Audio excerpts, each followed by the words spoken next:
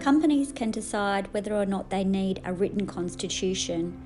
Within the Act, there are many provisions for the internal operations of companies and their record keeping, some of which are mandatory, some of which are called replaceable rules. So this means those parts can be amended or avoided providing a company has its own written constitution.